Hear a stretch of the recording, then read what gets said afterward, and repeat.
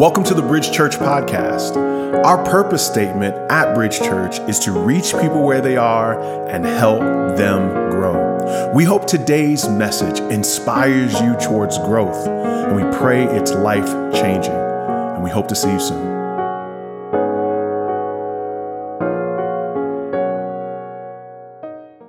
Amen. As we take this transition, as looking at the nation and looking at the state of our nation, we wrestled with whether I should take this entire message and communicate about what's been happening. But we decided to stay in our series because as much as we're seeing problems in the nation or rejoice in the nation, once you turn that TV off, once you went to bed, once you turned off the social media, you just had you and you sitting in the room. You had to deal with you. And so today, we want to sit back and kind of consider something about us that we have to wrestle with on a daily basis. Here's the truth about us. We know that we are flawed people. In many ways, we know that there is a side of us, a feeling that's insurmountable. There's moments when you feel as if you've made too many mistakes. I mean, you see yourself as worthless. In many ways, you feel unworthy of love. You know that feeling, the feeling you had when you found yourself in a debate, in a conversation, and you just twisted the truth just a little bit, just enough for people to have an impression of you that made you seem stronger. And then after you were done in that conversation, this feeling set in that you knew that you were wrong. That feeling that you had when you sexually went too far, and the next morning that feeling set in. That feeling you had when you lost your temper and you went just a little bit far and you said things you knew you should not say. In every human being, there is a core sense of unlovability. If you have ever messed up to the point where you have felt worthless, if you've ever made a mistake and you feel defined by that mistake, if you've ever seen yourself so flawed that you can't be loved, if you've ever set these standards for other people, but found you can't keep them yourself. You say you're a vegan, but you eat meat on the weekends, amen. So there's a part of us that we tell people to do things that we know we can't do. If you've had that feeling and you know you aren't who you even want to be, who you say you are is not everything that you truly are, then you have felt shame. And shame is a powerful feeling. It is the emotional and spiritual recognition of our potential to fail. Shame, it tells me that I'm limited and I'm mistake-ridden. Shame. It also tells me that I have some answers, but I don't have all the answers. Shame reminds me that I need help. Shame reminds me that I'm flawed. In many ways, what we have seen the last few years is not just an administration that might make a mistake. We can handle that. There never seemed to be an admittance. There never seemed to be a desire to own up to that mistake. There never seemed to have any shame. Shame is a word that we have not really learned how to capture in a positive way because we only understand shame in its toxic form. Toxic shame, many of us think, is a healthy shame, the way that we handle seeing shame and seeing ourselves. But the truth is that toxic shame is an impaired shame. You see, toxic shame is when you say to yourself, I am broken and I'm bad. Healthy shame says, I'm broken, but I'm human. The impairment of shame, being toxic shame, is a contempt towards myself for being human, for having needs, for asking questions. The key word of toxic shame is I should. I should be a better mother. I should be a better leader. I should be at this place right now. I should be reading more. I should. And we should ourselves to a place where we never can get to a place of celebrating ourselves for just being who we are. We should ourselves to death. You see, toxic shame leads to performance. And toxic shame was built out of a key moment in your life. You see, the first time you got up in front of people and you spoke and someone said, that was powerful. The first time you sang that song and someone said, ooh, God spoke to me. The first time you got a grade that was high and the teacher said, you're special. The first time someone thought you were attractive and said you looked good and it felt good to you. It's one thing when someone you don't think looks good tells you look good, but when that person that looks good tells you look good, it hits different, amen. All of those things triggered inside of you an emotional reaction to say, that thing that you just said that I do that makes me feel good about myself, that's what makes me valuable. My attractiveness makes me valuable. My intelligence makes me valuable. My strength makes me valuable. My abilities, my giftings makes me significant and makes me valuable. And the performance tension inside of us is naturally ever growing, but it is also naturally ever growing in our culture. Toxic shame comes actually from toxic affirmation. Those who feel toxic shame are hard on themselves, but they're hard on themselves because they've defined themselves by the affirmation they get, the likes that they get. And the reason why we are so attracted to likes, because those likes tell us you love me, you care for me. And so there's a toxicity because you define yourself by affirmation. Therefore, that affirmation becomes toxic. It destroys you. It hurts you. You spend so much time finding out who you are on the interwebs that you have a cyber awareness, but no self-awareness. There's a reality that you don't spend time with yourself because you need to feel loved and feel good about yourself. There's a freedom in knowing and constantly getting a ever-flowing stream of my goodness, my kindness, my greatness out of what I do. And in light of that, out of that toxic affirmation, it builds out toxic shame. And out of toxic shame, we perform. And there's always an earning. There's always an attempt to feel love, to feel grace from people. And when we move from toxic affirmation and toxic shame and we're performing, we have to hide our pain. We are bound in shame because we are achieving and we are attaining great things. But secretly on the inside, we know that we are not experiencing love for who we are.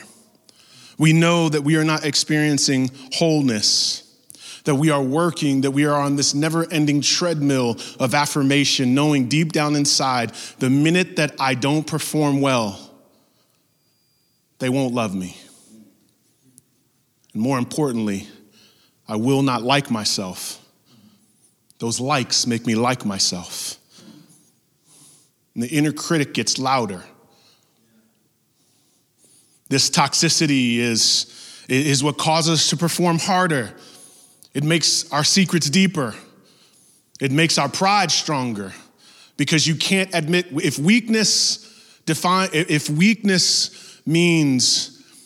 brokenness means that I am less of a person, then I've got to hide those parts. I can never admit that I'm flawed. There informs a culture of pride. In reality, shame should produce humility.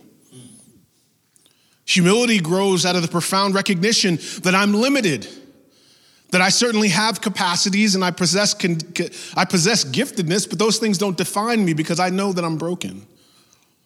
The Bible says in Romans 12, for the grace given to me, I say to everyone among you not to think higher of themselves than they ought to think, but to think of yourself with sober judgment. The Bible is saying that we shouldn't think higher of ourselves. We could say in turn, the Bible also doesn't want us to think lower of ourselves. But the Bible wants us to have an accurate assessment of who we are. The Bible wants us to know that we can have the freedom of being flawed yet accepted in Christ. How did we get to this toxic performance? How did we get into this state? Well, we have to understand the construction of our world and then how our world broke, the flaw in our world. The Bible gives us a beginning book, Genesis, a book of beginnings, showing us how this world is constructed and how our world became flawed. Genesis chapter 2 says it this way, and the man and his wife were both what? Naked and not ashamed. They were, these two individuals, beginning this world out, were introduced to a world where they were completely exposed, yet comprehensively loved. They were fully known, yet not rejected. This is the ideal sense of relationship. This is the ideal sense of marriage. This is the ideal sense of friendship, the ideal sense of brotherhood, the ideal sense of sisterhood. This is what we're all looking for in relationship. Perfect love casts out all fear. In years of doing marriage counseling and talking to couples before they get married and then talking to couples after, if you talk to a couple and if that couple has not had sex before marriage, they haven't seen each other naked. It's funny because, I'll talk to them and I'm just asking them, how are things going? And sometimes they'll tell me that on the honeymoon, they turned off the lights and they ran into the bed and they hid under now they're about to have sex. Amen. This is the adult section of so they hide under the covers and they're literally hiding. But they're married, like it's cool, but they're like hiding. It's dark, and and they're like, oh, that first night it was so crazy, it was so weird. It's like my body. 4 years later, it's like, put some clothes on, please. Like, what is wrong with you, right? You accept me a little bit too much, right? So after a few years, I know you love me. I know you love me, right? And there's a sense of freedom, right? Because over time, your flaws are accepted and yet you're comprehensively loved. In the same way, that's what we want in every relationship. We want to know that if I show you all of myself, you'll still be there. And if I'm not confident in that, then I've got to hide. So how does this get built out? In Genesis 3, 6, and 7, the Bible says that the woman saw the tree was good for food. If you just track in the story, we know that there was a garden built out and God makes all this great land for the man and the woman. And yet he says of this one tree, they could not eat. It says that Eve saw that it was a delight to the eyes and the tree was to be desired to make one wise. And so she took of its fruit and ate. And she also gave some to her husband who was with her and he ate. And the Bible says in that moment, watch what happens in verse 7. Then the eyes of both were opened and they knew that they were naked. And they sewed fig leaves together and made themselves loincloths. Would you picture for a second this moment that they're coming to this realization of their nakedness? Their eyes are opened. God had given them everything that mattered on earth. God had also given them a perspective about themselves. And essentially what was happening is the way that they thought of themselves was the way that God thought of them. The way that Adam saw Eve was the way that God saw Eve. The way that Eve saw Adam was the way that God saw Adam. Vulnerability was not a threat to their relationships. Honesty was not a threat to their relationships. Everything that mattered came from God. How I see myself, how I see others. But the minute that they ate of that tree, their eyes are open. They see their nakedness. I see my own nakedness, then I see the nakedness of others. I see the things that I now consider flawed. The world became self-conscious. We moved from a God consciousness to a self-consciousness. We became obsessed with how we look, how we come across. We started to live in a toxicity of performance. And so the Bible says in Genesis chapter 3, verse 8, they heard the sound of the Lord God walking in the garden in the cool of the day.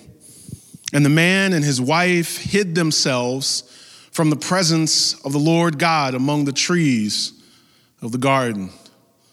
Now, this is where we see a very human response. God is walking, and notice it says they heard the sound. And so they now remove themselves from God's presence because his presence is now a threat. And now they've put themselves in a position where they don't want God to see them for their flawed self. The Bible goes on and says in Genesis 3, 9 and 10, but the Lord God, now God is good because God, when they were hiding, he was pursuing, okay? That's the beauty of that text right there. But the Lord God called. While they were hiding, God calls, God pursues. The first picture that we have of shame is a man hiding because he's flawed and a God pursuing beyond their flawedness. God calls, man hides. But the Lord God called to the man and said, where are you? And he said, I heard the sound of you in the garden, and I was afraid because I was naked and I hid myself. And I wonder if there was a pause in all of that. That when God bellowed in the garden and said, where are you? That Adam just kind of maybe looked at Eve and said, I guess we ought to, And he said, well, let's admit it. We hid. I was afraid. God asked these questions, but we know that God being omniscient, God being all-knowing, was not asking that question because he was searching for Adam like hide and seek, like he couldn't find him. What was actually happening there is God is drawing from Adam. God is drawing from Adam a moment where Adam is in need of seeing his surroundings. Adam is in need of understanding what has happened to him. Where are you? God says to him. And second, Adam has to conclude where he is. There is a sense that the Bible says that as the cool of the day was there, that Adam was not only hiding in the trees, but he was most likely, because the sun was going down, that he was hiding in the shadow of the trees.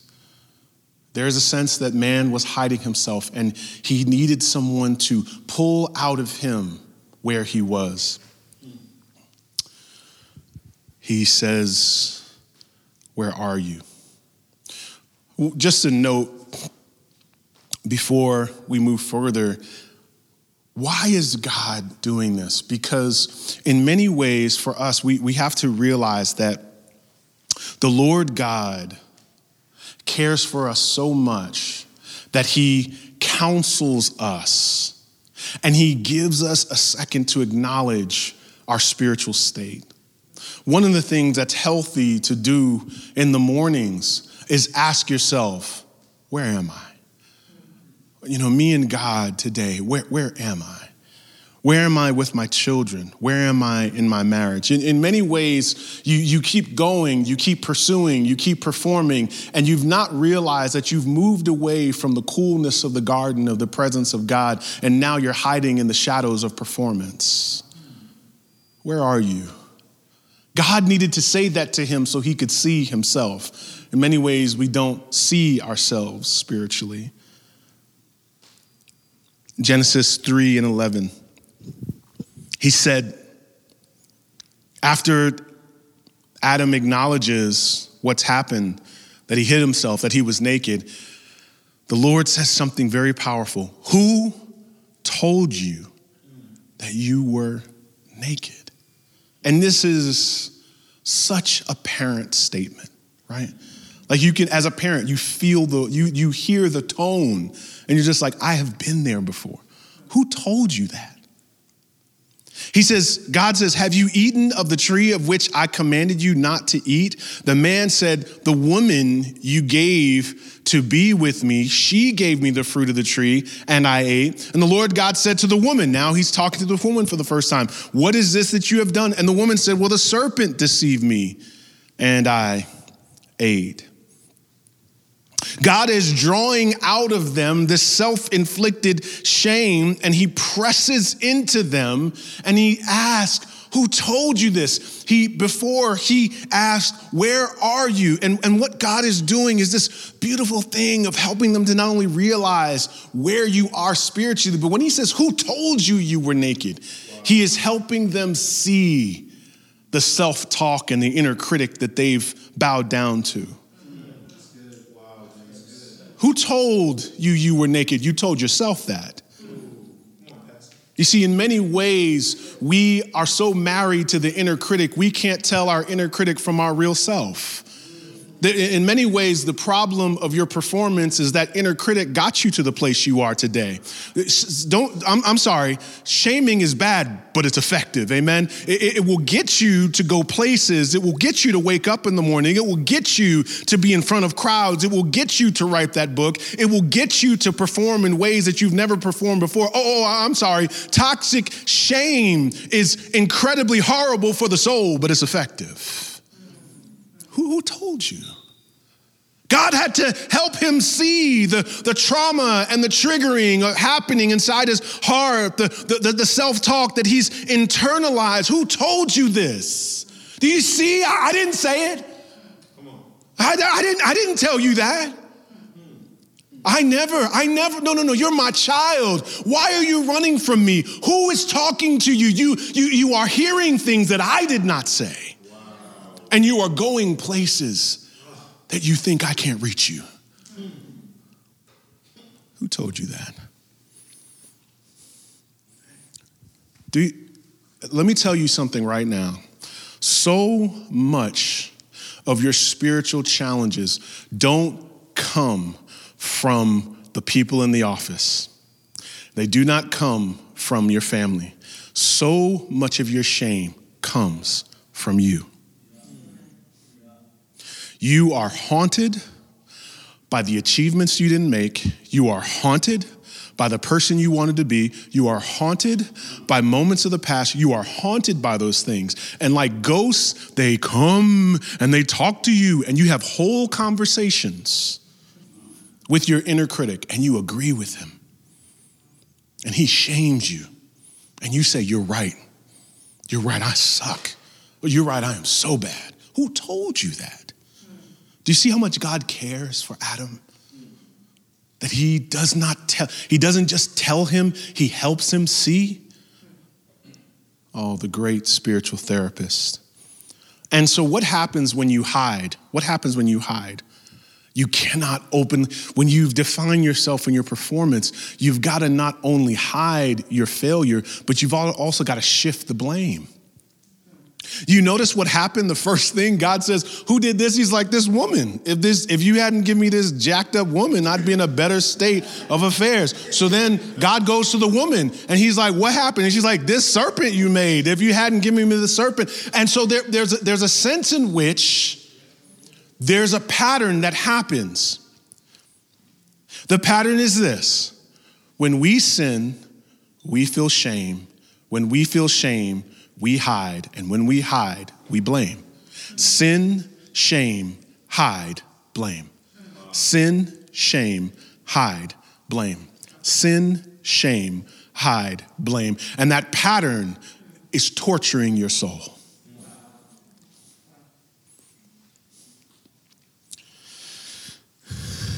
And there's a solution. And before I move to the theocentric nature, the Christ answer, let me just move just in a moment just to acknowledge a humanistic way of looking at this. One of the first things that we have to do is be honest with our inner critic and invite Jesus to have a conversation with that inner critic. I was counseling someone the other week, a very positive person, very encouraging person. And they were telling me things that they thought about themselves. Well, I'm not this and I'm not that and I'm not this and I'm not that. And I was supposed to be this, but I'm not. And in light of that, I'm nothing, just basically all this talk. And I said to that person, if you were a friend, if you had a friend that was in the same situation you were in, what would you tell them? Oh, I would tell them they were great. I would tell them they could make it. I would tell them they're more than they were just like positive and blowing them up. And just really encouraging them. And I said, you talk to you like you would never talk to a friend. You'd never tell a friend that. You would never shame a friend. You're not even a good friend to yourself. And if you think a friend, hallelujah, if you think a friend wouldn't talk to you, how do you think Jesus would talk to you? Jesus would sit with you. Jesus will build you up. There is no condemnation in Christ Jesus. You can be flawed yet accepted in Christ. These are the first thing you have to do is invite. Literally, what I want you to do is get into the habit of saying, God, I invite you into this conversation I'm having with myself. You've got to realize there are a chorus of conversations you're having with yourself, by yourself, and you're not strong enough, and you need to literally say, Jesus, I invite you into this conversation. I invite you into this emotion. I cannot handle the shame.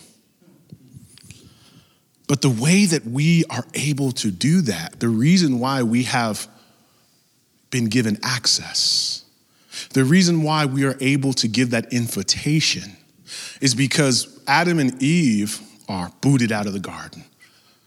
But before they are removed from God's presence, the Bible says in Genesis 3:21, and the Lord God made for Adam and for his wife garments of skins and clothed them.